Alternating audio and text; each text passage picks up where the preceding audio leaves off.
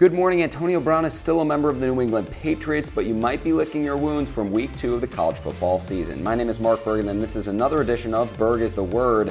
LSU took care of Texas last night in this weekend's only matchup of 2 top 10 teams.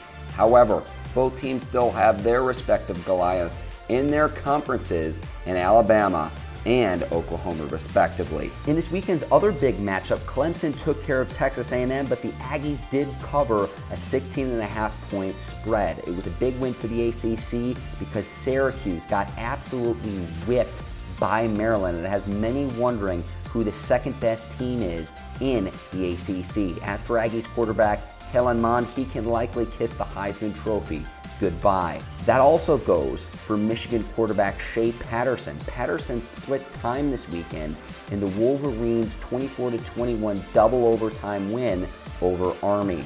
It has many people wondering if Jim Harbaugh is on the hot seat in Ann Arbor, and some people are comparing Army's effort to a year ago when they played Oklahoma pretty tough, but there are some key differences between the two games. Lincoln Riley has done 4 things that Jim Harbaugh hasn't.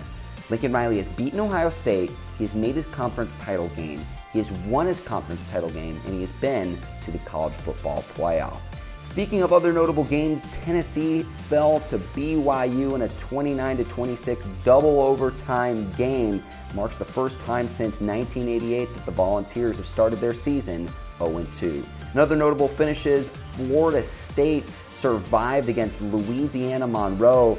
Louisiana-Monroe missed an extra point in overtime as the Seminoles prevailed there by 1 point, even though they were favored by 22.5. It's worth noting that Willie Taggart's buyout is $17 million at the end of this season.